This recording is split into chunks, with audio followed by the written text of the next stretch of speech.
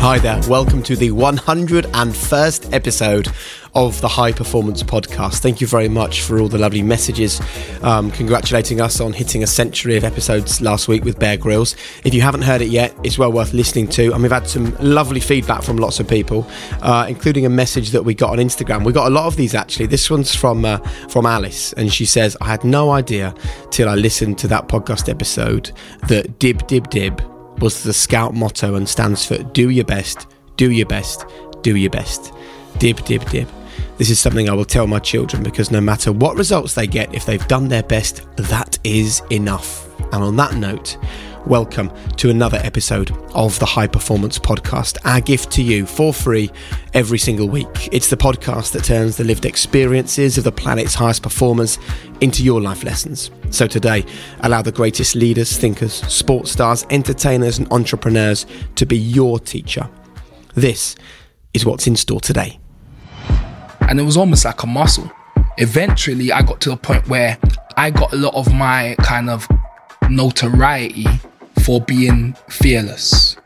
Mine wasn't about like the amount of violence I perpetrated or about the amount of money I made. That's not why I got my notoriety. I got my notoriety from being considered fearless.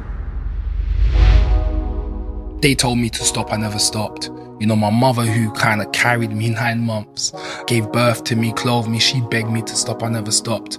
You know, but for this is for me, I just don't believe in it no more. Each day I left the house, I'd put on a mask, and then when I come home, the mask is redundant, so I took it off.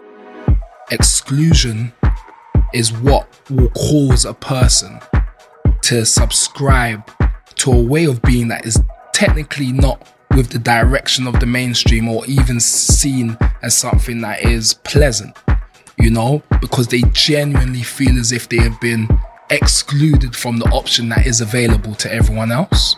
You know, so for me, it's around an inclusion that needs to happen across the board. This episode is a really interesting one. It's a story about someone's life as much as someone's lessons. So Karl Lokko was one of the most feared and, in his world, respected gang leaders in the whole of London. And the stories that he will share with you will shock you and, I suppose, in a strange way, inspire you in equal measure. You will be shocked about how a guy from a loving family whose parents went to church and who loved their children ended up getting sucked not just into gangland violence, but leading a gang, leading a big gang, being the main guy, sleeping in a bulletproof vest, carrying a gun to go to the chicken shop, being shot at, being stabbed. You'll be shocked that all that happened. But then you will also be inspired by the fact that he's turned his life around, that he's become an inspirational speaker, that he was helped to end his relationship with gang violence by someone, and he then passed that on and did what he could to stop other young men from either joining gangs or being in gangs. It is, I mean, I really enjoyed the conversation with Karl. He's a really bright, really smart, really deep thinker. And he's someone I'd love to get to know further. So I'm going to definitely reach out and try and get to know Karl because, I don't know, he had a cool energy about him. And I thought it was a really, really interesting conversation. So I think you will enjoy it as well. Anyway, just a quick reminder, if you can, I would love you to hit subscribe on today's podcast. I would love you to leave a review or rate us. And don't forget, as well as listening to every episode, you can watch them all on our YouTube channel as well. Just check out High Performance on YouTube. But for now, it's time to welcome you to a brand new episode of High Performance. It comes next. Hiring for your small business? If you're not looking for professionals on LinkedIn, you're looking in the wrong place. That's like looking for your car keys in a fish tank. LinkedIn helps you hire professionals you can't find anywhere else, even those who aren't actively searching for a new job but might be open to the perfect role. In a given month, over 70% of LinkedIn users don't even visit other leading job sites. So start looking in the right place. With LinkedIn, you can hire professionals like a professional. Post your free job on linkedin.com/people today. Jewelry isn't a gift you give just once. It's a way to remind your loved one of a beautiful moment every time they see it. Blue Nile can help you find the gift that says how you feel and says it beautifully, with expert guidance and a wide assortment of jewelry of the highest quality at the best price. Go to BlueNile.com and experience the convenience of shopping Blue Nile, the original online jeweler since 1999. That's BlueNile.com to find the perfect jewelry gift for any occasion. BlueNile.com. Ryan Reynolds here from Mint Mobile. With the price of just about everything going up during inflation, we thought we'd bring our prices down. So to help us, we brought in a reverse auctioneer, which is apparently a thing. Mint Mobile Unlimited Premium Wireless. How to get 30, 30, bit to get 30, bit to get 20, 20, 20, bit to get 20, 20, bit to get 15, 15, 15, 15, just $15 a month? Sold! Give it a try at mintmobile.com/switch. $45 up front for 3 months plus taxes and fees. Promo rate for new customers for limited time. Unlimited more than 40 gigabytes per month. Slows full terms at mintmobile.com.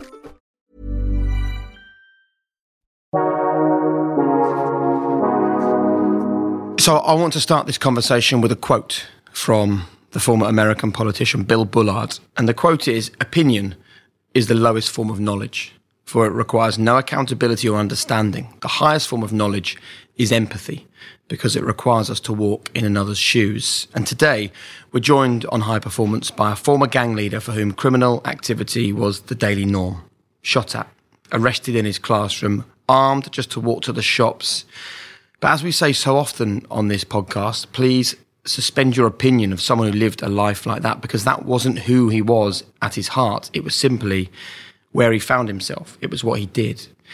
And it wasn't who he was, because today he's totally transformed. He's an activist, he's an influencer, he's a public speaker, he's a businessman, and he's still looking to change young lives on the streets where he was once in the gangs. So please welcome to High Performance, Karl Lokko. It's a pleasure to have you with us. And I really hope that it's cool, isn't it? Because I do want this conversation to change people's minds about what and who gang members are. Based on what you know now, what do you consider to be high performance? High performance. I think firstly, to start, it's relative. I think it's down to wherever someone is at and basically pushing that a few dials beyond their quote unquote norm. You know, so, I mean, if there are 2 at that thing, getting it to a 5, I reckon for them that is high performance. But if you're naturally a 5 at it, you need to get it to 7 for it to kind of define itself as high. So yeah, I think it's all relative essentially.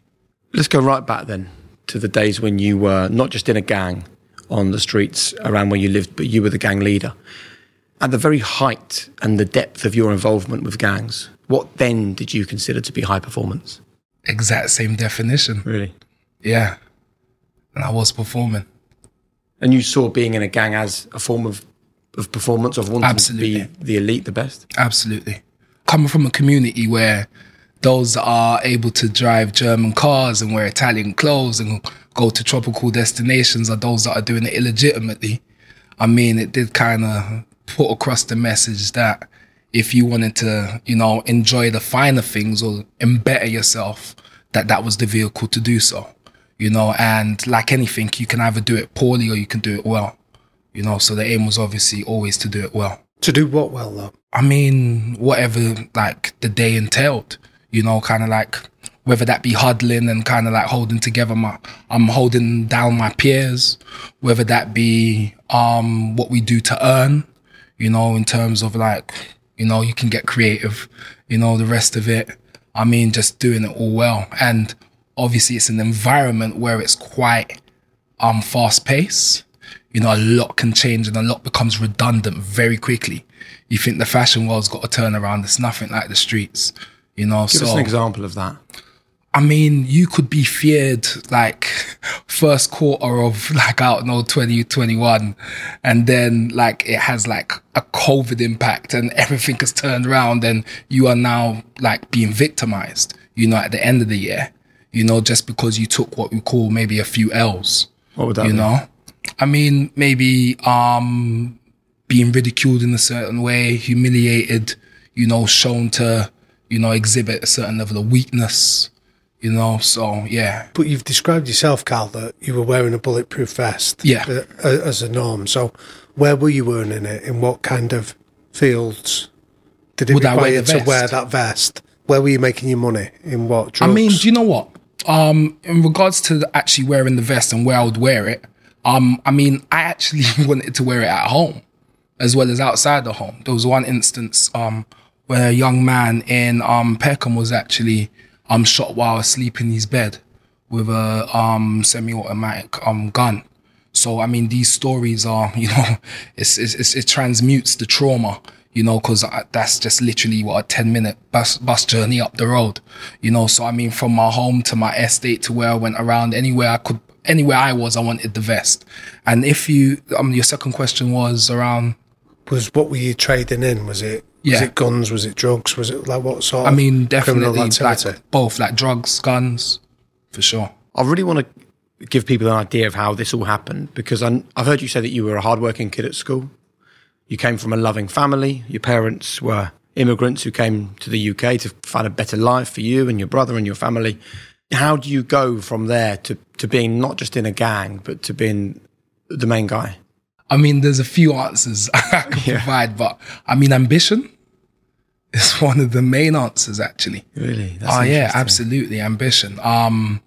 So initially, like when I was about 9 years old, I wanted to be an astronaut. 10, a veterinary surgeon. 11, I wanted to be a forensic pathologist because my father was heavy into murder detective shows.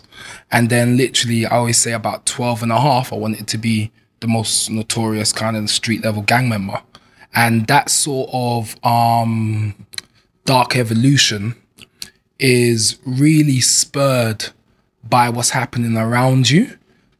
Like just the rate of which is quite exponential if you think about a forensic pathologist to a, you know, so that shows it's like an external sort of contamination, you know, is what I was being exposed to. I actually witnessed someone being shot at very close range, and the trauma of that was both traumatic and romantic at the same time, you know. So at that time there, a young man in my area, his father was actually murdered over a PlayStation game. And this young man was a friend of mine. And the young men that were doing certain things in that area had also attempted to steal games from my house at one point. So my mind kept on thinking, you know what, that could have been my father, might be my father next. You know, my mother's car was being broken into continually. You know, my brother, I would have to kind of gauge by how he knocked on the door whether he was being pursued. You know, sometimes you want to knock on the door, but not too hard that you knock the door and then make them be annoyed that you were knocking the door so hard because even they knew their intentions and you know you're going to face them tomorrow, if that makes any sense. Well, it so does. I have to gauge, yeah. And it does, and I get the trauma bit, yeah. But where's the romantic bit of that? The romantic bit comes from when you're living in an environment where it's kind of plagued with powerlessness, you know, not having enough, not being able to do enough. Also, being the son of previously what was illegal immigrants, not being able to tread the ground in a certain way, always trying to be seen and not heard. And just feeling, I mean, powerlessness is the best way to describe it. When you see someone act in certain ways, even though it may, on the surface, is brutal, it actually can be interpreted as powerful. So you can start to feel like maybe you're reclaiming some level of power now. You know what, maybe I do have autonomy over my own situation. Maybe I'm not just, you know, caught in the winds of peril, you know, and lack, you know. So was it about power for you? I know you got arrested, didn't you, in front of your classmates? I'm sure in a strange way that gave you even more of a sense of power, right? Like, yeah, absolutely. Absolutely. It was definitely about power for me. But in a way that I constantly felt powerless. I just didn't feel like I could use my own agency to change our situation. And the only way that I was able to do so was by using the vehicle of gangsterism, you know, because on a short, term level, it worked. It was very effective. My mother's car went from being broken into to young men helping her over shopping up the stairs. You know, my brother went from having to bang the door in a certain way for me to open it quickly to being able to tell other young men to leave people alone because they know that he's my brother. You know, he has that jurisdiction now. You know, I no longer had that anxiety that my father might be next, you know, and that in itself kind of helped with a level of peace, you know, even though it's a whack trade-off, but still for a period, you know, it seemed to help, you know. So definitely I felt like it was an antidote to most things. And what did your parents make of this? Because they must have seen that there was a very different treatment and wondered why that was happening. Were they aware of what you were doing? Yes and no. Initially, I'll say a lot more no than yes. I was still, like, my parents perceived that like yourself, actually. They had quite a skewed understanding of what it meant to be a gang member or involved in gangsterism. So they kind of thought, oh, we're brilliant present parents, you know, we're loving. Our child is in the top set for every class. You know, he's year 9 SATs in year 6. He's been diagnosed a child genius. We're definitely on the right track, you know. Like, he's still very courteous, still very polite, got lots of manners, you know. Like, when he comes home, he doesn't engage with us as a gang member, still engages with us as our son. So I didn't think I had subscribed to anything else. But I mean, those little telltale signs here and there. But I was able to kind of like speak my way out of that to a period and to a point. And then eventually, I mean, even I had to let them know that this is what it is for all our safety. But what you're describing there, Karl, is like many parents that will be listening to this, almost like their worst nightmare, that you think you're doing a good job and you think you're raising your children to be polite and respectful and work hard at school. And yet, when they leave the house, you've got no idea what they're doing.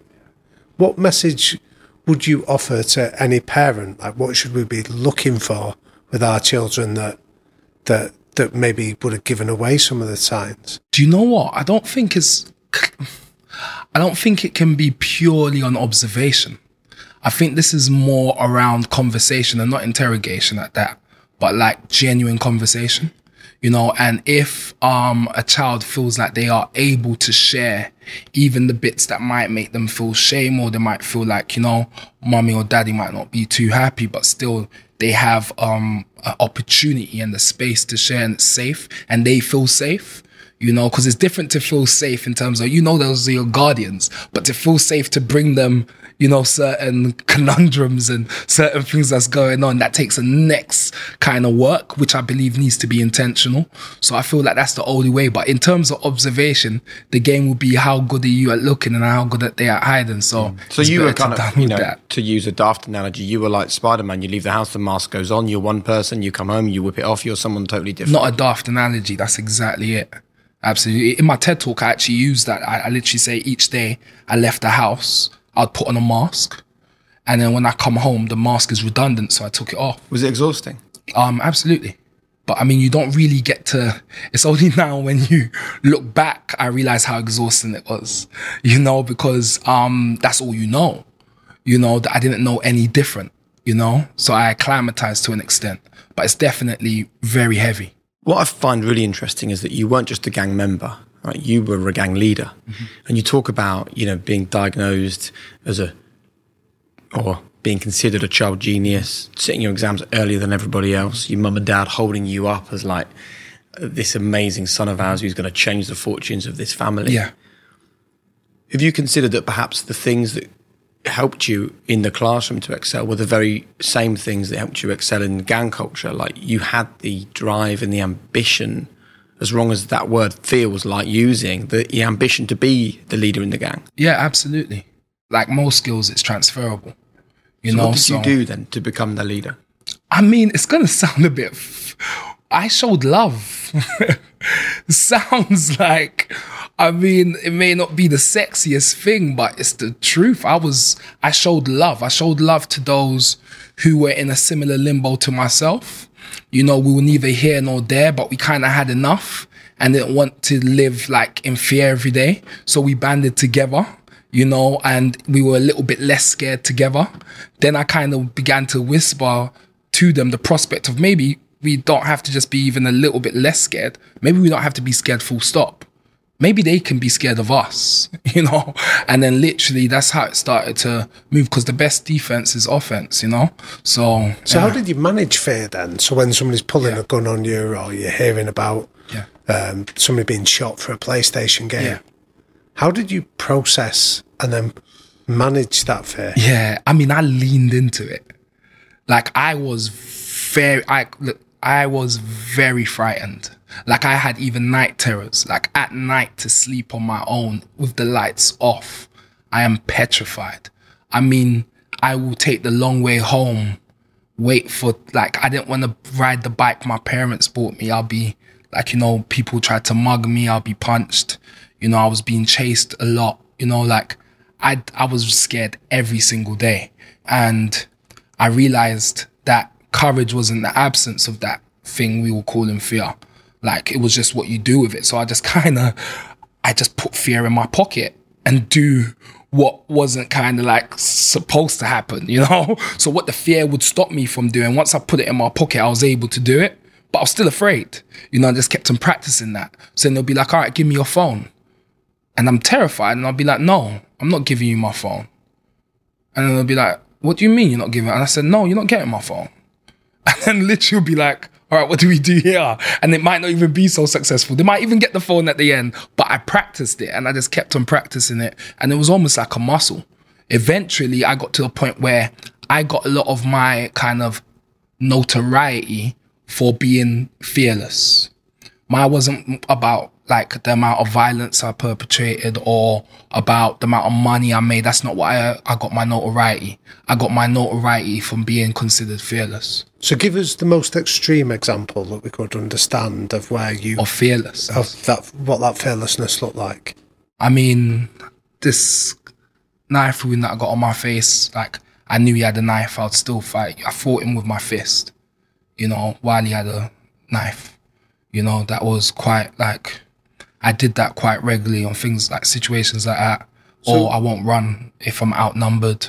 But is that not recklessness or stupidity rather than fearlessness? It is, but I mean, everything is, you know, until you pull it off. You know, it's all reckless and stupid until it lands. You know, so the fact that I landed it, it was then interpreted. Yeah, but you're not, but what intrigues me is you were a child genius. You're not stupid. Yeah. So the clever thing in that situation is find a way out of it, talk your way out of it. But to go and have a fist fight with a knife fight. It seems like that. But then what happens is that you actually end up, you magnetize more misfortune when you cower.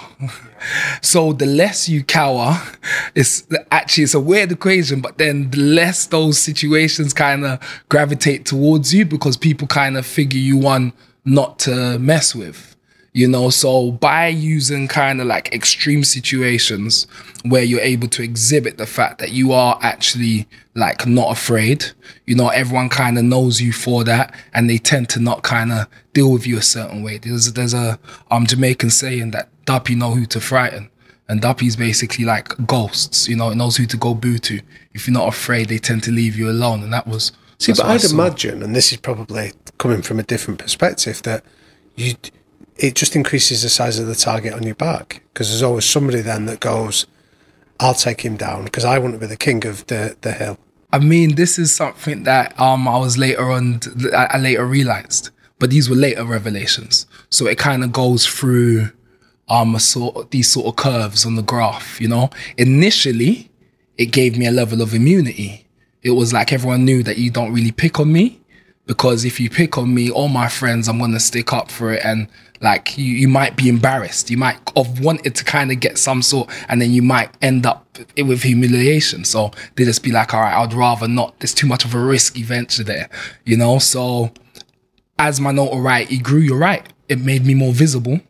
And then other players began to then see me in a certain way. And that's why you just you try at least to continually perform highly and make sure that they don't kind of like, you don't exhibit any kind of weakness in that way. But I was very fortunate. Like, I don't say it in a way like it's not a science. You know, as you're saying, 1 + 1 = 2. You know, if I went against the knife, the reality is that I should have got a lot more than 2 kind of like incisions here and there. You know, like I've been shot at more times than I had birthday parties.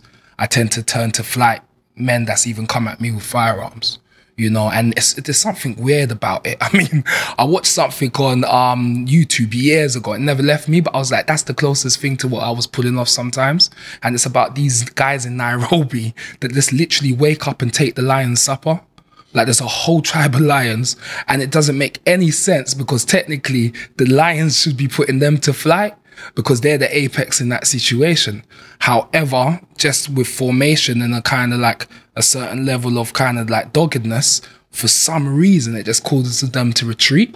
And I saw that a fair bit. But again, I was very lucky. But was there ever moments that, you know, like you've escaped a bullet, you've escaped a more serious knife injury, that I get the idea of showing face in front of a wider group of people, but when you go home at night and that quiet moment where you're in your bedroom, where did the fear come in then? How did you process this and deal with it?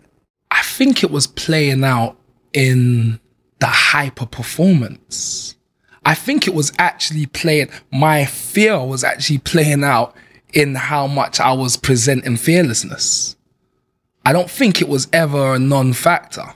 You know, I don't feel like there was ever a time like I put down the fear and had to pick it up, like maybe at night where I'm thinking, blimmin' heck, like, look, the day was scary.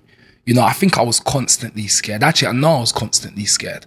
You know, I just got to a point where I never exhibited that fear and I knew how to maneuver with it, you know, but I was always scared. Like, I was definitely frightened. The big juxtaposition here for me is like, you are such a bright and eloquent person. The way you talk about what you went through, the fact that you rose to the top of the gang using love, I think that's an amazing revelation. And I think that should be really educational for a lot of people listening to this, that think that the whole thing about gang culture is hatred and anger. It is, and part of the reason you're in that gang is the love for and the desire to stay alive, effectively. But at the same time, despite the fact that you were this incredibly bright guy as you are now, you just valued life, I guess, as worthless, because you were looking to take someone's life, they were looking to take your life. You existed in a world where you could be killed, as you said, over a PlayStation game. Yeah. It's so not you, though, is it? Were you in the real depth of this? Yeah. Were you aware that, like, this is not you? Or were you so in it you couldn't see that anymore? Do you know what it is? Initially, I knew it wasn't me. Like, every single day, it was, I had to molest myself. I had to massage this facade, you know, into place. And it was actually quite painful initially. But I mean, like anything, like acclimatization is a real thing. You do something long enough, consistently enough, you know, you will become it, you know. So I embodied it, but yeah, no, it was a tough gig. When you look back on it, at the time everything's going on, so you don't really get to breathe. There's not much time for meditation, you know. You're not getting into a kind of Zen space where you're able to really see what's happening. But the value for life, my own and others included, definitely it deteriorated, you know, to a point where, I mean, the splitting effect is brilliant for that. You know, you could split even the splitting effect of my own self, because I was going by my alias. I mean, I don't think it was so much Karl that I didn't value. It was more Locks I didn't value, was what they used to call me, you know. And I feel like it's also with the split effect and us and them, like, unless you kind of demonize the other, you can't move against them in a certain way, you know. But we do that with almost everything today. That's why prejudice is at an all-time high, because we really are good at saying them and other. Is there anything left of Locks now? Absolutely. This is just Locks 4.0, you know, but without the Locks, it's just Karl 4.0. So what's left of the Locks that was on the streets in those days? I got hypervigilant still, you know, like I can't help but watch everything, you know, so I get more from maybe grooves by a lip and an eye than I do maybe conversation, you know, because I've had to learn to read very quickly in very, you know, sketchy and real scenarios. Also, some of the revelations I came to on a street level that, I mean, there's better ways of coming to those realizations, you know, but I mean, I was fortunate enough to live through that. Can you share some of the revelations? I mean, that everybody's human.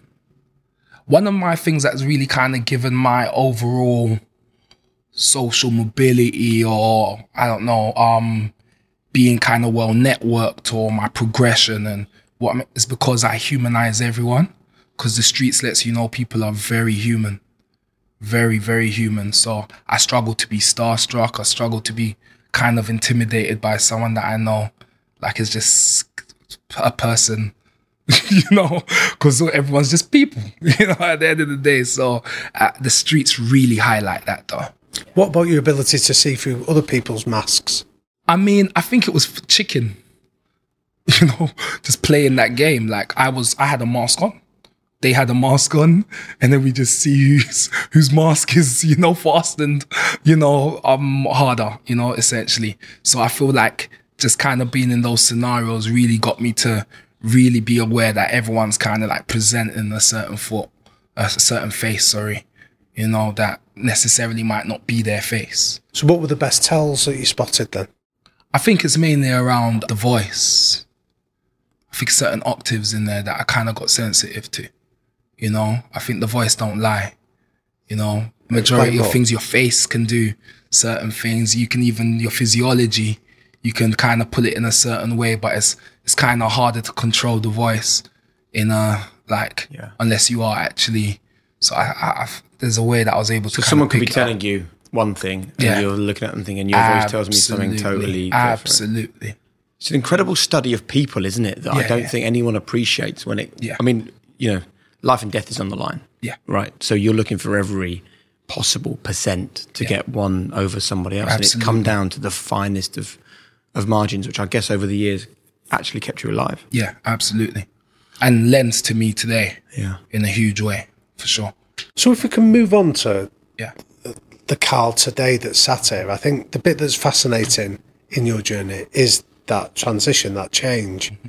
When I was reading your story, Karl, I was reminded of the change equation that's often used in business, but can be used in personal transitions. Of the change equation says that there's almost like a formula that we have to have dissatisfaction with where we are, the status quo.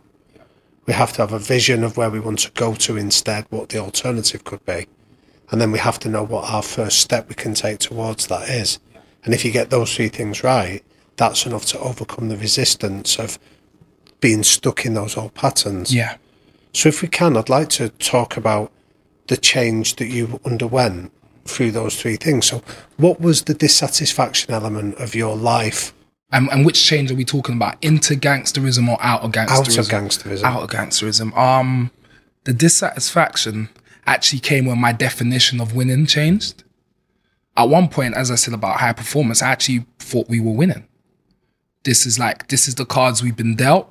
This is the best.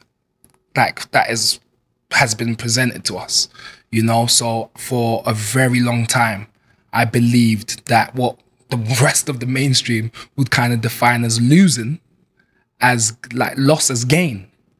Like it was that skewed, you know?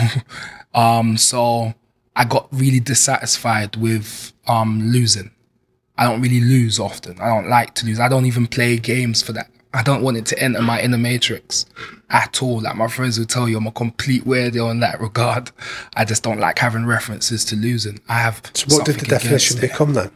I mean, it was basically opposites, you know? So whereas it was quite like, you know, one man's terrorist is another man's freedom fighter, you know, essentially. So the exact same actions, but your interpretation of it. Like, I'm like, all right, cool. You went to maybe defend the quote unquote block. And then now you've been arrested and sentenced, incarcerated to X amount of years. But you that was honorable. Like you did what you needed to do to protect us, to protect you and yours. I'm like, big, massive respect. That's worthy, you know, worth the time, you know, of worth, of value, you know. And yeah, I mean, I started to see that as a complete waste of bravery. Like, this is a complete squander.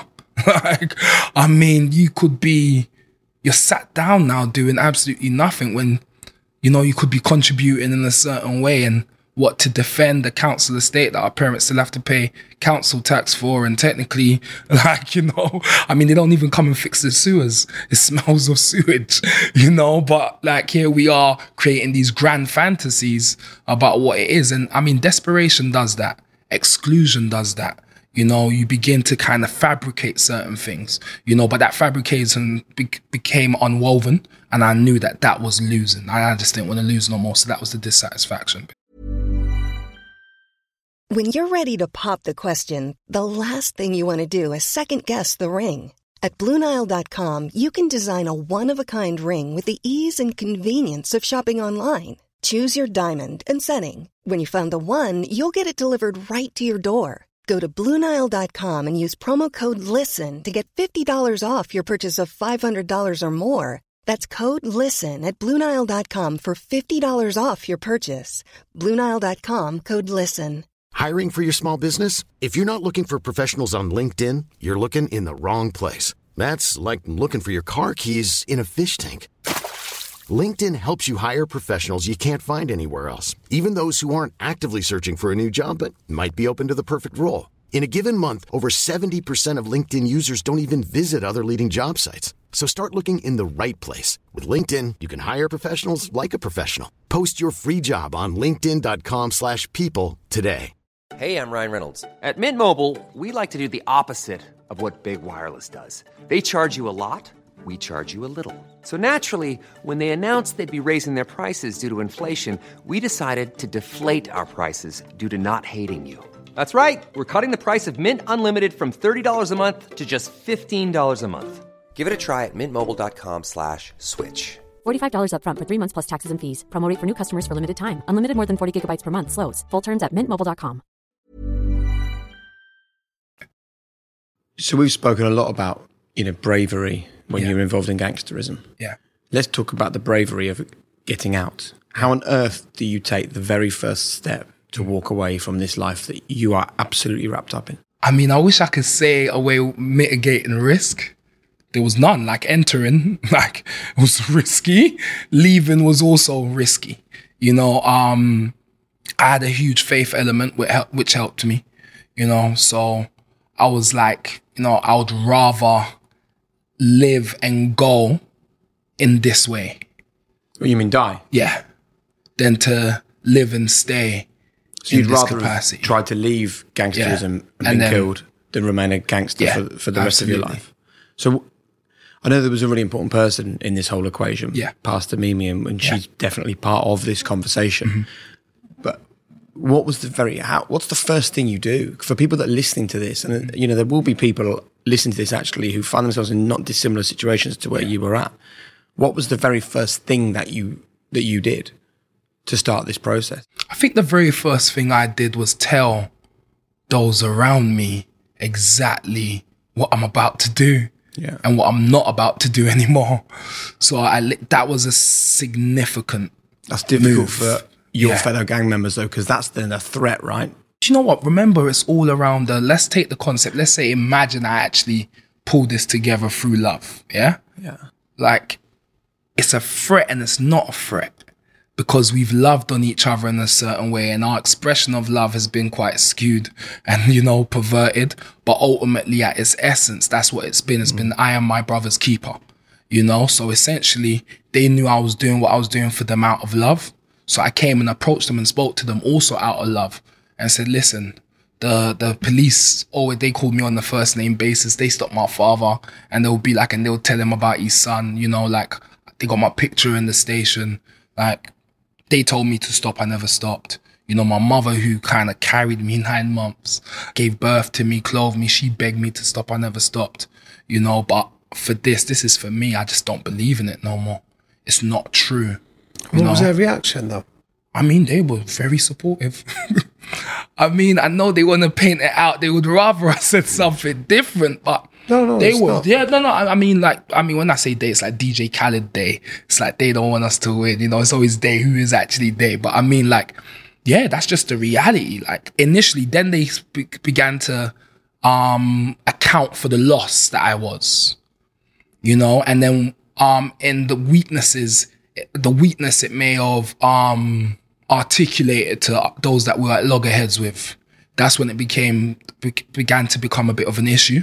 And I could tell that there was some slight resentment, But other than that, initially, when I told them about it, and said, everyone was on board, And even when it went through that kind of trough, I was still able to kind of speak to them, and they spoke to me, and they were quite honest with me, But you can't please everybody. But I'll say the majority was really happy for me. So was there ever an incident then where you thought, almost like a victimless crime, for example, where you could have gone back, earned yourself some money, and then still gone back on that path? Plenty. So how did you resist that then?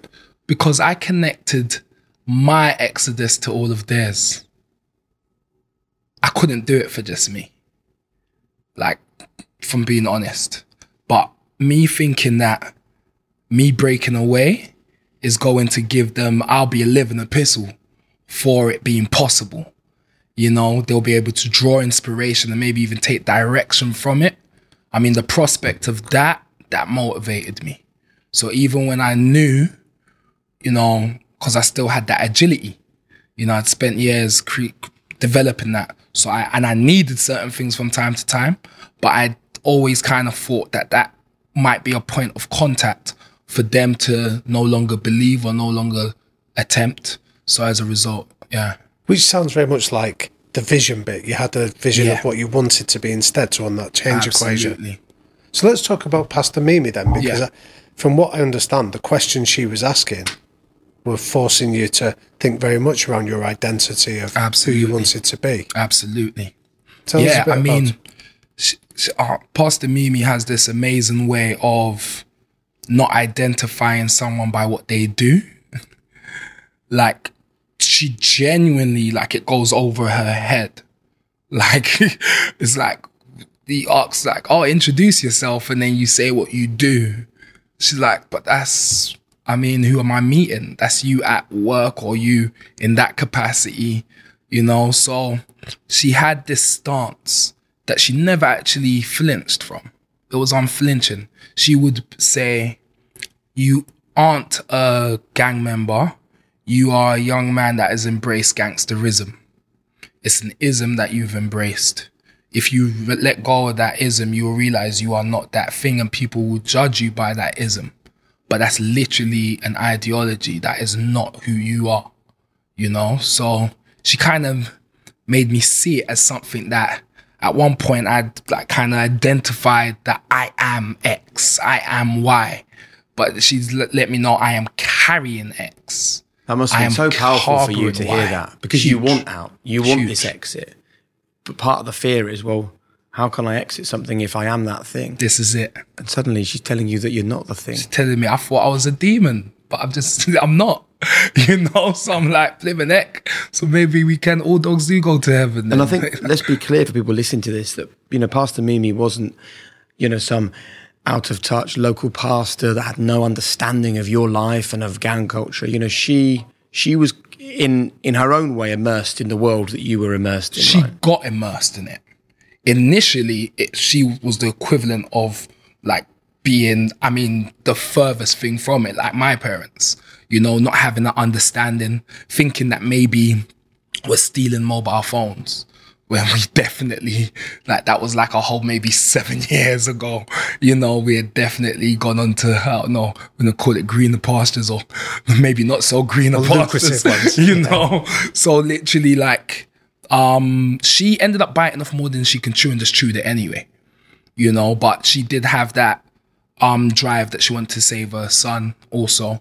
He was in the gang. Yeah, he was involved with me, my right-hand man. And yeah, essentially, she just gave a damn, gave it her all, gave up her time and made it happen without no government funding, no real government assistance at all. You know, just kind of just opened up her home and made it happen. See, what you're describing here is the work, it's very similar to the work of a guy called James March, who was a political scientist that looked at how voters voted. So traditionally people think people vote for cost versus benefit. I'll vote for them that saved me the biggest taxes. And what he found is the vast majority of voters vote for identity. And the identity is 3 questions. Who am I? What's this situation? And what would somebody like me now do in this situation? So I'd be interested to explore this with you, Karl. So before you went to Pastor Mimi and decided this was a life you wanted to get out of, in a situation where you're on the streets and somebody disrespects you, how would you have answered those 3 questions? Who am I? What's the situation? What would I do?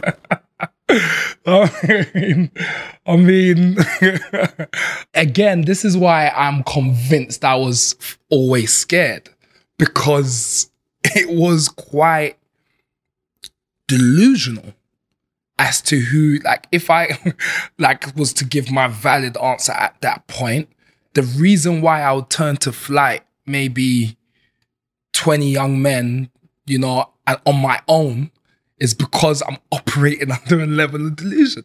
I would literally think I am, I don't know, almost like a demigod. Like literally, it's like I am a street king.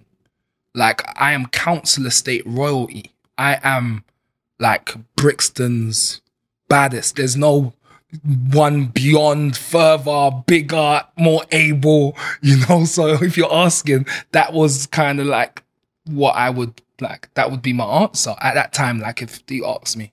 So today, yeah, what would your answer to those 3 questions be now? Do you know what? Good question.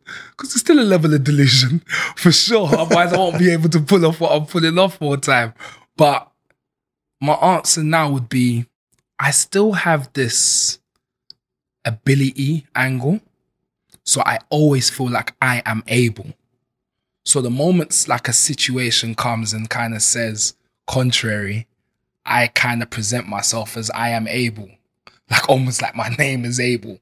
Like I am actually able. So I still have that, but in a certain way. So yeah, I'm able. This whole thing though, this comes back to, I think it comes back to education. 99% of people are judging the life that you lived in that gang from the outside with no knowledge or understanding. They don't realise that you got to the top through love. They don't realise you managed to exit through using love. Yeah. It was only when Pastor Mimi embraced that gang culture life, she was able to see this. And there's an absolute recurring theme here, isn't there? That the reason why you excelled at school was because you were the kind of person that wanted to excel. Yeah. You excelled in the gang because you wanted to excel. Yeah. You're excelling now in your business ventures and all the things you've done, and you've raised hundreds of thousands of pounds for charity because you want to excel. But what you and everyone else needs to realise is that we're all wearing a mask all the time. Yeah. I'm wearing a mask when I sit here and pretend I've got decent questions. Yeah. Damien wears a mask when he stands up in front of students at a university and lectures to them. Yeah. All of us are wearing a mask all of the time, but none of us put any value or credit in trying to understand why someone is wearing that mask. And that's why this conversation around gang culture is wrong all the time. We just believe they're bad people. Yeah. And as we're talking about here, they are generally good people in bad situations. Yeah, absolutely. Absolutely. So what should we be doing now to change gang culture today? You turn on the news and it's, absent parents, wrong. It's grime music, wrong. It's because they're bored, wrong. What should be our message from this podcast to people that are going down the wrong path? Because there's gangs in every town and every city in this country. Absolutely. Do you know what? I feel like it is more a collective move and a collective effort, yeah? And that collective move and collective effort needs to be towards inclusion. Like they did a study several years ago in Saudi Arabia, and they were trying to work out what the correlation between those who had been kind of picked up as extremists and they all seem to have engineering degrees. And they're like, what's going on? Like what's in the engineering degree water, So essentially with a bit of probing, they realized that basically SA had put a call out to the nation and said, listen, and obviously it being Saudi Arabia, most young men answered that call saying, we need engineers. We are pushing forward the vision of this country, blah, blah, blah, blah, blah. So they all kind of responded to that call.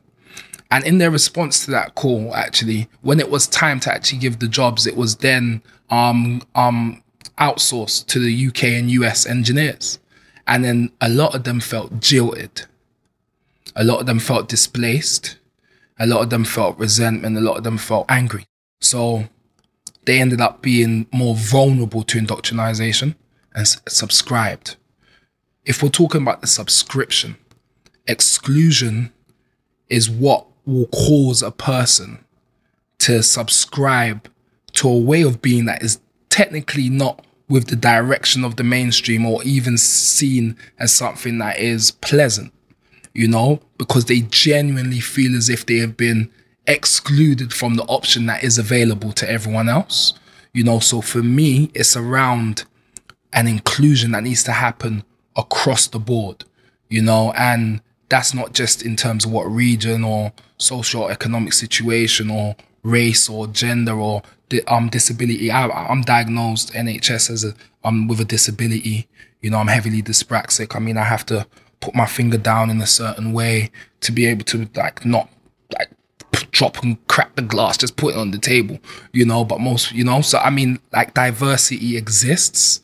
I just feel as if it needs to be acknowledged that there is a case to diversify, which is not only economic, but for the betterment of like basically doing away with some of these sub pockets in our society, you know. So for me, it would be an overall kind of message of collective like effort towards a collective destiny, which means that all should be allowed to partake in the collective.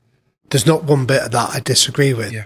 I like the point you were making earlier about the dehumanization of people. Yeah. They, them, creates division because you don't see them as the same. Mm-hmm. For anyone listening to this, though, that because there's so many things that relate to not just society, to culture, to relationships in a classroom or wherever. What's the one thing that anyone listening to this, Karl, can do to take that first step towards the kind of society that you describe? Yeah. I mean, it is by, I mean, the quote will have to be it. The quote is the answer, honestly. Empathy, not opinion. Not opinion. It's the highest. Like, when I heard that struck, like, I'm like, blaming it, because what happens is that people don't realize the other exists no matter what your lens is. So for me, initially, the other was those from Uptown. Yeah. I was like, I went uptown on a mercenary mission to bring resources downtown. I went there expecting to meet people with webbed feet that bleed purple, that literally, like, that was what I was going into. Alien territory. It's definitely them. And I went in there with that opinion.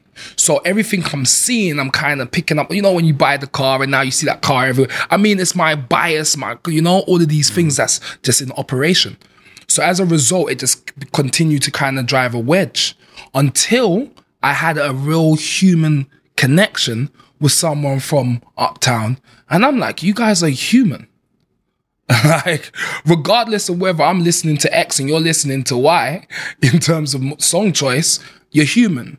Like, I might spend my Saturday here, you spend your Saturday there, but we all are spending our Saturday like here on God's green earth because we are human. And when I really, really got that, I was able to move in that. And by moving in that, that's what actually got me really well, like, kind of raptured. I always describe it as being raptured into the 0.01% of London. But it weren't a complete rapture.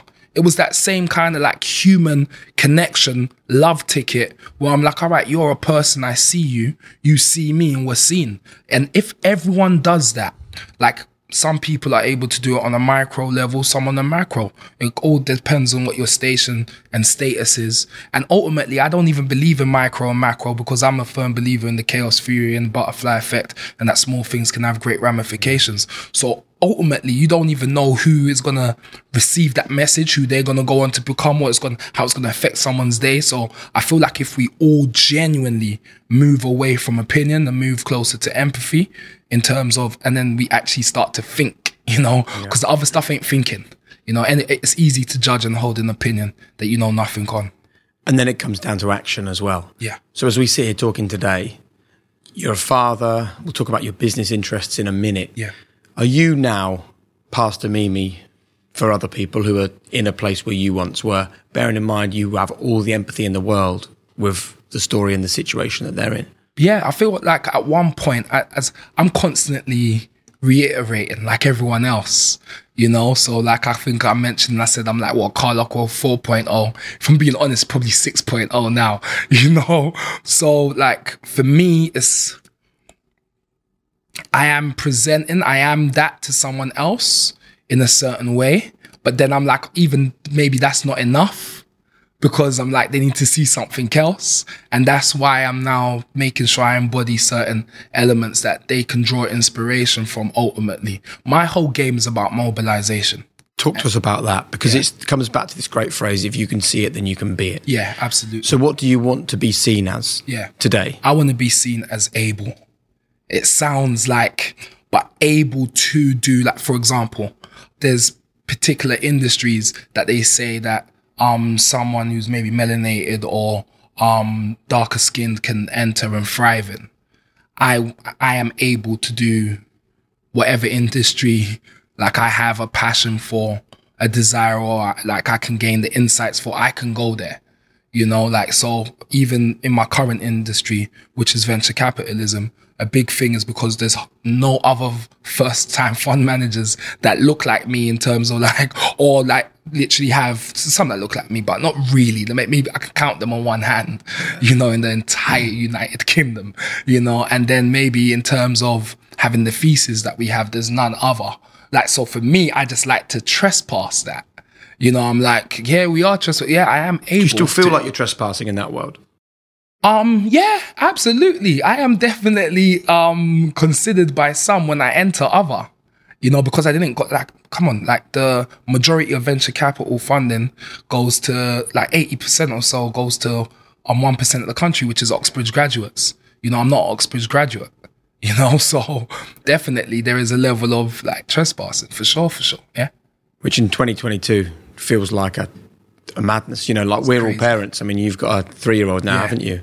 And if there's one thing we just want equality, right? Absolutely. We want our kids to just grow up with every possibility that every other young child has. And you've spoken about Brixton becoming sort of the Black Silicon Valley, is that right? Yeah.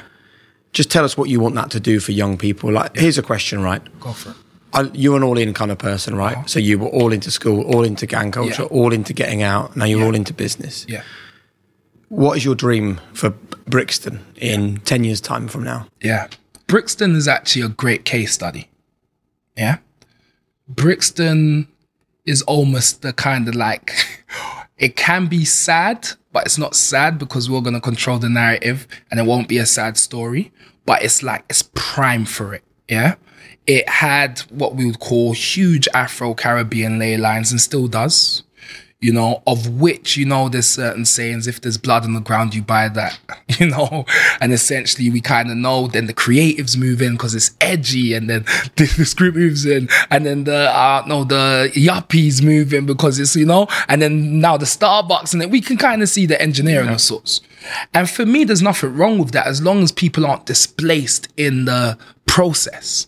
But currently there is still, because we're going by a certain approach, there are people being displaced, you know, and it's happening implicitly and explicitly. Yeah.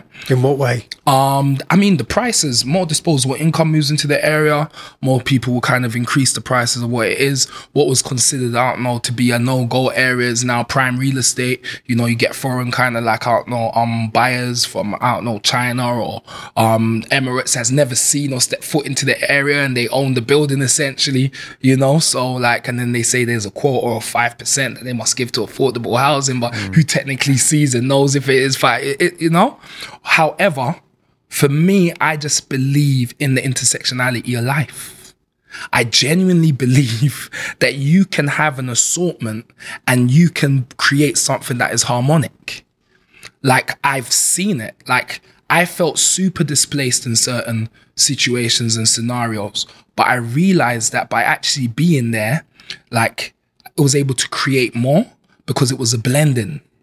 You know, there is more, there's a fabric, there's a texture that comes when maybe even seemingly opposites blend and come and collaborate, you know? So for me, it's like, how do we make sure that the new kind of found footfall and all the rest of it serves those who kind of helped to give it its initial kind of like brand, you know? How do we honor that? And for me, working with one of the most significant landlords in the area, who owns Brixton Village and Market Row, he has some development plans of which he has like given me he gave me his ear essentially, and I was able to kind of like share with him these certain plans to make it house the first black entrepreneurial ecosystem in the UK.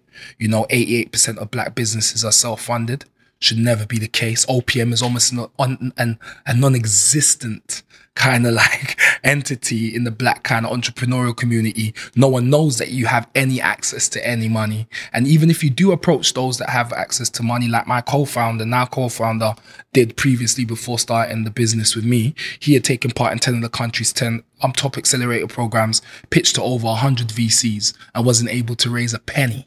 He owned the patents, had the partnerships in NVIDIA. It was his third startups, had the NHS on the line as a client. It was a telediagnostic, a bit of tech, Timely, with the pandemic backdrop. I mean, everything. He was a dream and literally couldn't raise a penny. And why do you think that was? He is mixed race. Right.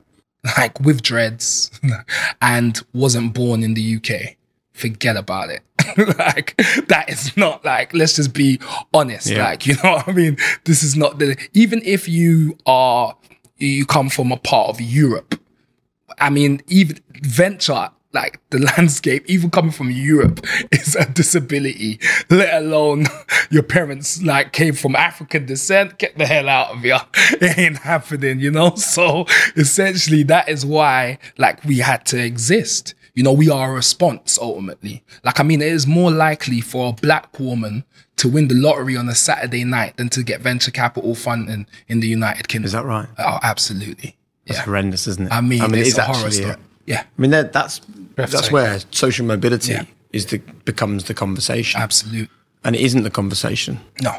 You know, that's the issue. What I love about your answer as we sort of come towards the end of the conversation is that, you know, what do you want Brixton to be? You want it to be a melting pot of all different races, cultures. The history of the area needs to stay prevalent as well. But that is the absolute antithesis of being in a gang. One versus another, us versus you, my group versus your group. Absolutely. And if that doesn't sort of complete the circle, I don't know what else does. Amazing. I mean, what an incredible story. And the final thing that I would be wondering if I was listening to this at home, where does regret sit for you? Do you regret the violence? Do you regret the fear, the anger, the sadness, the pain that you've caused other families and that other families have caused to you and yours? As a parent now, because I think as soon as your child is born, that's when you feel true love. I agree. And now you imagine your mum seeing you go through everything. Yeah. I mean, regret is an understatement. Like, I think it brings me deep spiritual pain that I feel like I probably navigate on a day to day. You know, like the moment I always describe it as when I've seen, my son's name's Lion. Yeah, that's the moment I saw Lion's like, just his naked bum in that like hospital room. And I just saw him and I'm like, life is about making life better for you. And when I said you, I meant it as a collective. I mean, like you that are coming after, leave the world in a better way than it was for the posterity, you know? So, I mean, definitely I agree in terms of the love statement and acknowledging and embracing and seeing love in a real way. However, in terms of the regret, like I definitely navigate it on a spiritual level quite deeply. I have regret, but I also have an awareness that nothing happens to me but for me, you know? So, I mean, there's a lot that I would have wanted to have been different, but essentially if it hadn't been different, I might not be in the situation affording me to be able to share even like today as candidly, you know, to like such an audience, you know, so it's like, absolutely, like live with regret, definitely have many regrets, wish it could have gone a million different ways, you know, but I mean, still very much grateful, for what the future can potentially present. Amazing. We always end our interviews with just a few quick fire questions. Sweet. The first one here is the 3 non-negotiable behaviours that you and the people around you need to buy into. I've got one of my colleagues in the room, so I might as well not lie because they'll go back. We want the truth. They won't respect me. I say every day when we go into like, I've kind of toned it down because I've a broken record, but I say everyone must conduct themselves as old rich white men.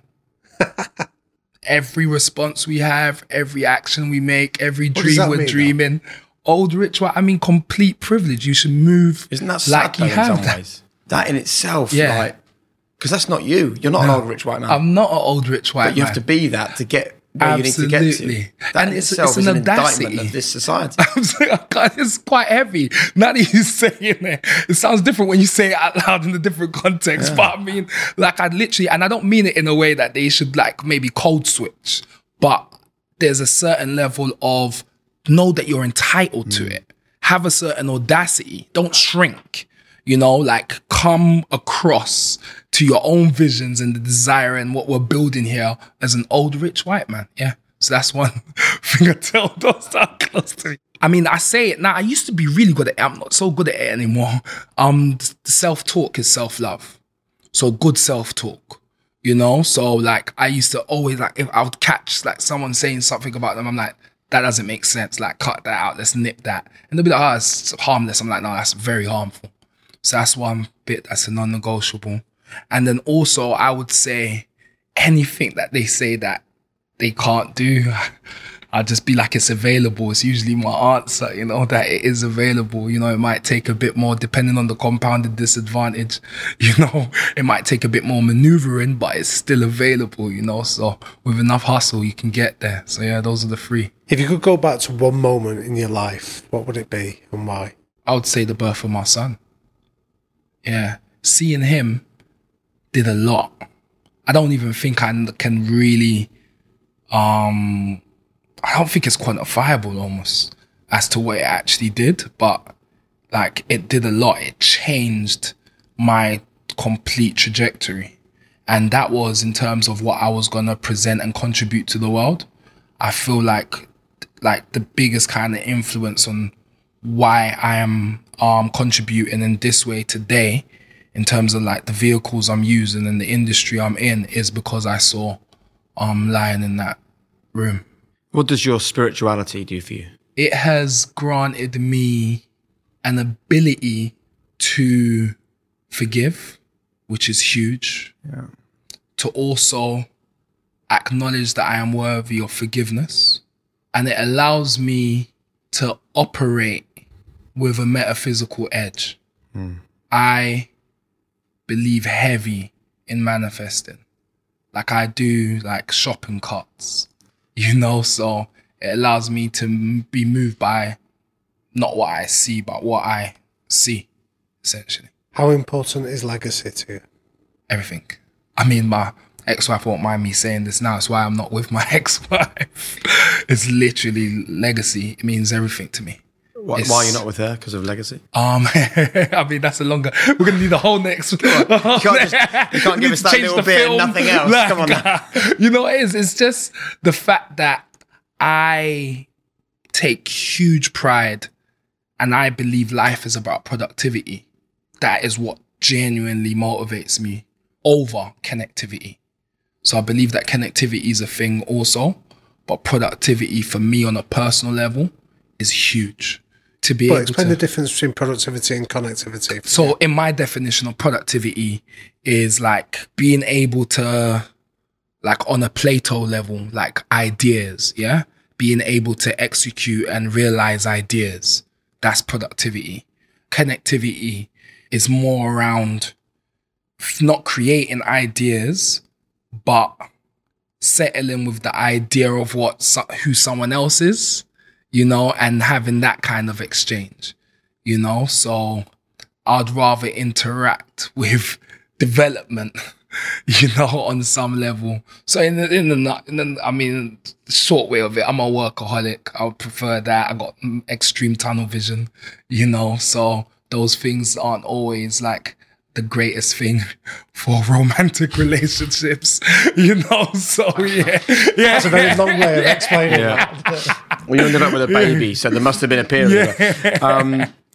Final question, and this is kind of your one last message to everyone that's listened to this podcast. What's the final thing you'd like to leave them with? Your one golden rule to living their own high performance life. Do you know what? I actually heard it from one of my LPs recently, actually. We've been very fortunate to have like world-class LPs, yeah? And this guy is a part of one of the... He's in the mix, yeah? Yeah. But he doesn't fit the archetype slightly. Chinese guy, like just kind of like... He's got a different approach to it, but he knows his stuff, yeah? And I told him about the grand vision that we have for Brixton, creating those grooves. We've already began, you know, we do activations with the likes of DeepMind and Google, just to kind of give it that kind of fingerprint. And I told him about basically the 5-10 year commitment to this. And he was just like, yeah, no, that 5-year plan's brilliant. The only advice I would say is figure out how to do it in 6 months. And that did really challenge me, and got certain bits in me firing. Yeah. And then my brain started to kind of look for ways where that can be achieved. And I realized that kind of venture approach, is what I did on a personal level. Years ago, my whole thing was, how can I make 1 year look like 5? Yeah. And I got obsessed with 1 year looking like, what does even 5 years look like? I don't know. But whatever in my mind was satisfactory for a 5 year kind of like progression, I was not satisfied unless it was done in 1, So I don't know if that answers the question, but yeah. Get it done. Yeah, get it done. Amazing. Karl, thank you so much for that hour and a bit to delve into the story that you've shared with us, and so many takeaways and so many lessons for so many people, with, interestingly, love being the recurring theme from start to finish. Damien. Jake. Like we see all the time on the news, don't we, about, a gang member's been shot, someone's been killed in gang violence in a big city somewhere. We're almost desensitized now to that conversation about gang culture and gang violence. So a conversation like this that kind of challenges us to totally reframe a gang member and a gang member's story and the thing that took them into that gang in the first place is going to definitely challenge some people. And some people won't still be listening now because they won't have wanted to continue with that episode. But I think if people did, then they would have realised the real rich understanding and love, actually, that Karl brought to that conversation. Definitely. It's like that old saying that one death is a tragedy, a million deaths is just a statistic. And I think what Karl's done there is somebody that's been able to give us that individual perspective, see the texture, see that he came from a loving family, he came from parents that were pushing him to aspire for more. He was a clever kid in the classroom, and yet he allowed himself to get dragged into a life because he wanted respect, he wanted acceptance, he wanted all the things that many of us in our lives take for granted. What was the sort of standout moment for you? I think it was his point around rich old white men and having to act like that. I mean, I laughed at it when he first said it, but I actually found it really sad that he would feel that that's how he sees the people that hold the power in our society look like. But also there's also a real empowerment for him, kind of like taking that back and going, do you know what, if that's what we need to imagine ourselves as, that's what we will imagine, and then we will be successful because of that. I think that to own that is really powerful from him. But for me, it was the fact that, and I still can't quite get my head around that love took him to the top of that gang. Yeah. Love took him out of the gang. Love is what's taken him to where he is now. If you'd have said to me before this conversation, how do you become the number one gang leader in Brixton? I'd have been like, I don't know, violence, aggression, anger, hatred. And the answer's love. Yeah, I think that taps into, like, there's the work of a famous psychiatrist, a guy called John Bowlby, that has this theory of attachment theory, that most of our connections in life are formed by the age of 3. But it's a very human need that we need to feel belong. We need to feel part of something. So when you feel isolated or on the fringes of society, you look for other outliers like yourself. It's how all sort of terrorists are often recruited when you read some of the literature on that. And I think Karl's point was really start to hear it explained in that way of giving people a sense of belonging, where they feel that they're valued, is something that should make us all sit up and pay attention when it comes to demonising or dehumanising groups. What we do is we force them to become a collective. Lots of lessons for everybody. Yeah, massive. I thought it was amazing. And it's now time for, well, probably my favourite part of the podcast, actually, where we get to actually speak to people who've been impacted by high performance. And before we speak to our guest for this week, can I just say, if you or someone you know has really found either a benefit or a serious bit of learning or a mindset change from listening to this podcast, it would be really cool for you just to ping us a message. Damien is at Liquid Thinker, I'm at Jake Humphrey, or the podcast is at High Performance on Instagram. Send us a message, tell us why you'd like to feature on the podcast, and we may well pick up the phone or ping you a message back and invite you on, as we have done, to Celeste, who joins us this week. Celeste, hi. Hi, thank you for having me on. Thank you very much for being with us. Well, look, sometimes I sort of read out the message that we've received on Instagram, but actually I think it's way more authentic for you perhaps just to share with us why you decided to reach out to High Performance and what the podcast has done for you. So the floor is yours. Thanks so much. I just, first of all, love that I'm listening to a podcast and every week I'm feeling sort of enthused that someone's saying, teachers are listening and they're taking on these messages and they're sharing them with their students and implementing messages within their classrooms.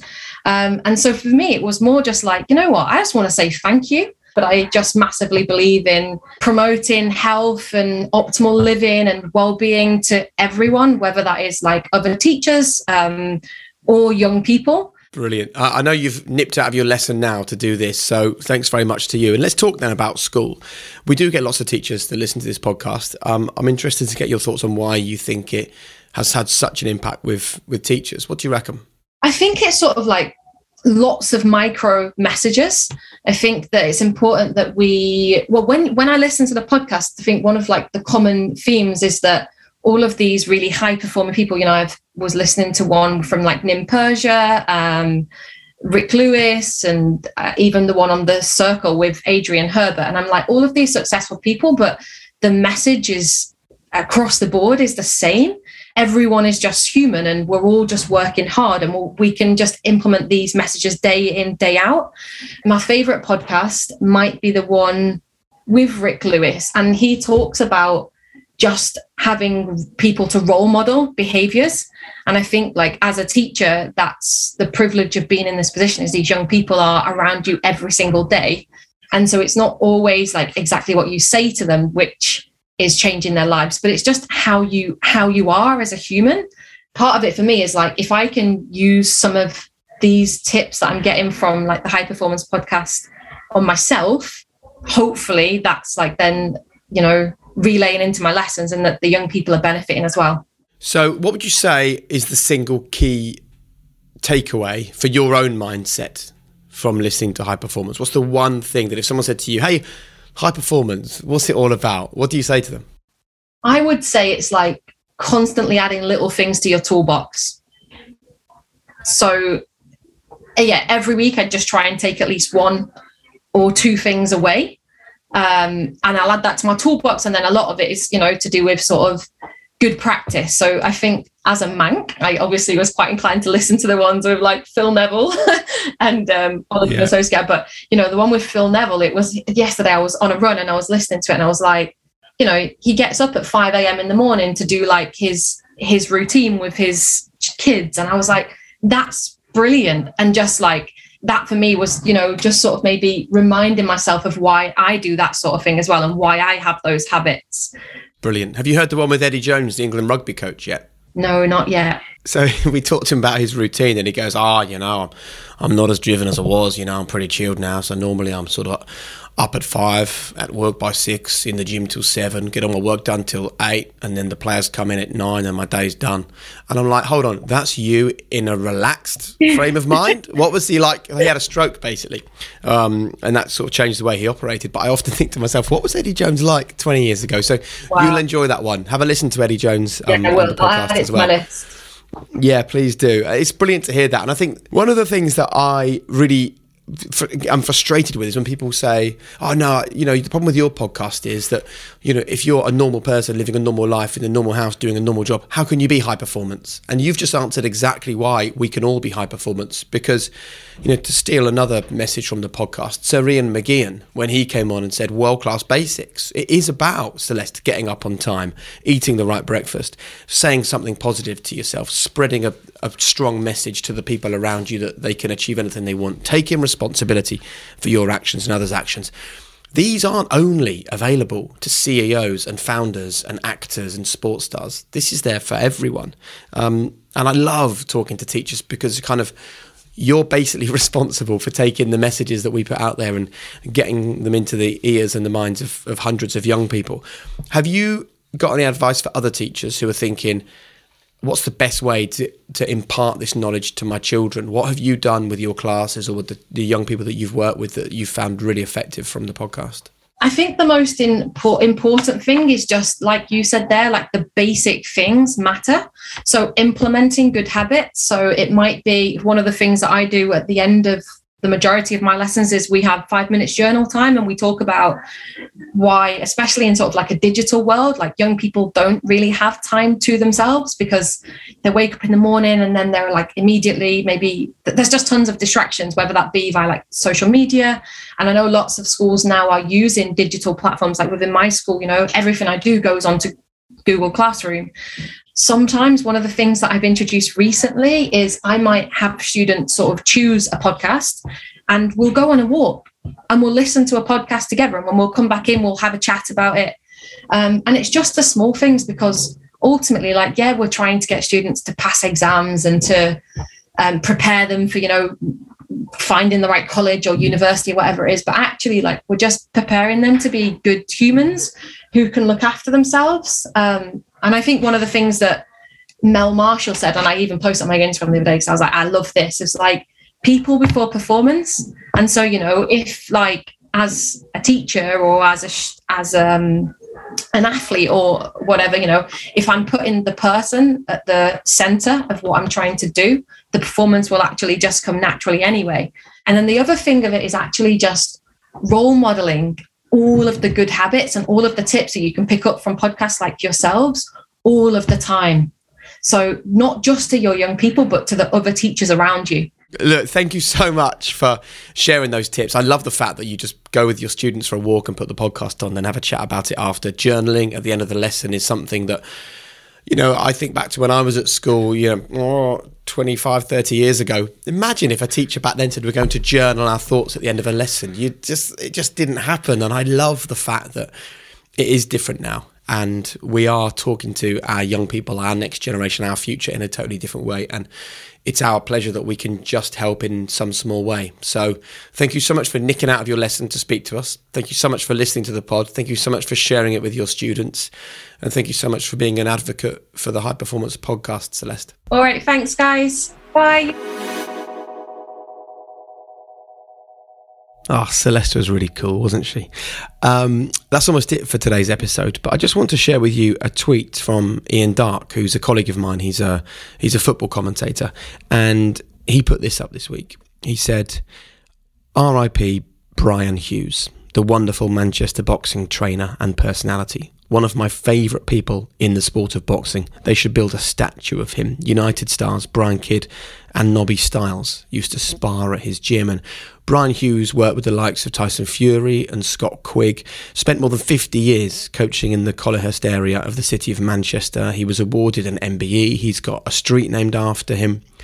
And he's sadly passed away in the last few days at the age of 82. Paul Smith, who was a super middleweight boxer, said he had a massive influence on the fight game in Manchester and far beyond. And the promoter Frank Warren said, between us, we made many champions, Manchester legends, and shared good times along the journey. And that goes back many decades.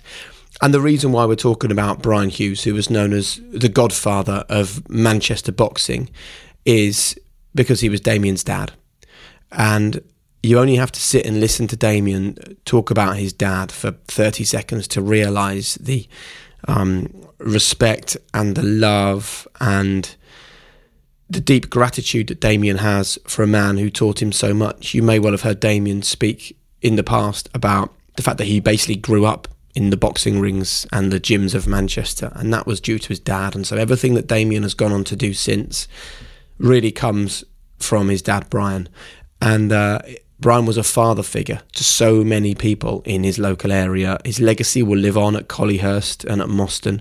Many, many people that he worked with, he changed their life, and they've gone on to do work that's changed the life of so many people. So it is not an over-exaggeration to say that Brian Hughes has impacted positively the lives of hundreds and hundreds of people. And I have no doubt that the reason why Damien wants to be part of the High Performance Podcast is because of his dad and the legacy that he leaves behind. So I'm sure you'll understand why Damien isn't with us to wrap up the podcast this week. We filmed the interview you heard with Karl Lokko a couple of weeks ago. And since then, his dad has passed away at the age of 82. And of course, we send all of our love to Damien's whole family, his children, of course, Brian's grandchildren, and we keep him in our thoughts, and he will be back on the podcast as usual next week. So thanks very much for listening. Remember, there is no secret. It is all there for you. Be your own biggest cheerleader. Make world-class basics your calling card. And on behalf of the whole team, myself, Finn Ryan from Rethink Audio, Hannah, Eve, Will, and everyone else on the High Performance Podcast, including, of course, Professor Damien Hughes, thanks for listening, and we'll see you next week.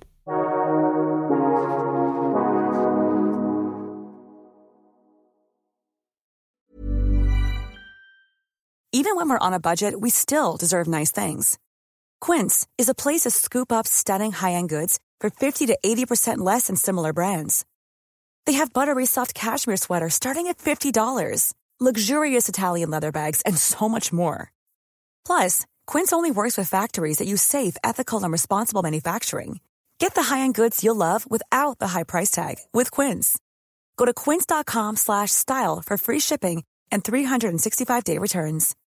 When you need mealtime inspiration, it's worth shopping Kroger, where you'll find over 30,000 mouth-watering choices that excite your inner foodie. And no matter what tasty choice you make, you'll enjoy our everyday low prices, plus extra ways to save, like digital coupons worth over $600 each week. You can also save up to $1 off per gallon at the pump with fuel points. More savings and more inspiring flavors make shopping Kroger worth it every time. Kroger, fresh for everyone. Fuel restrictions apply.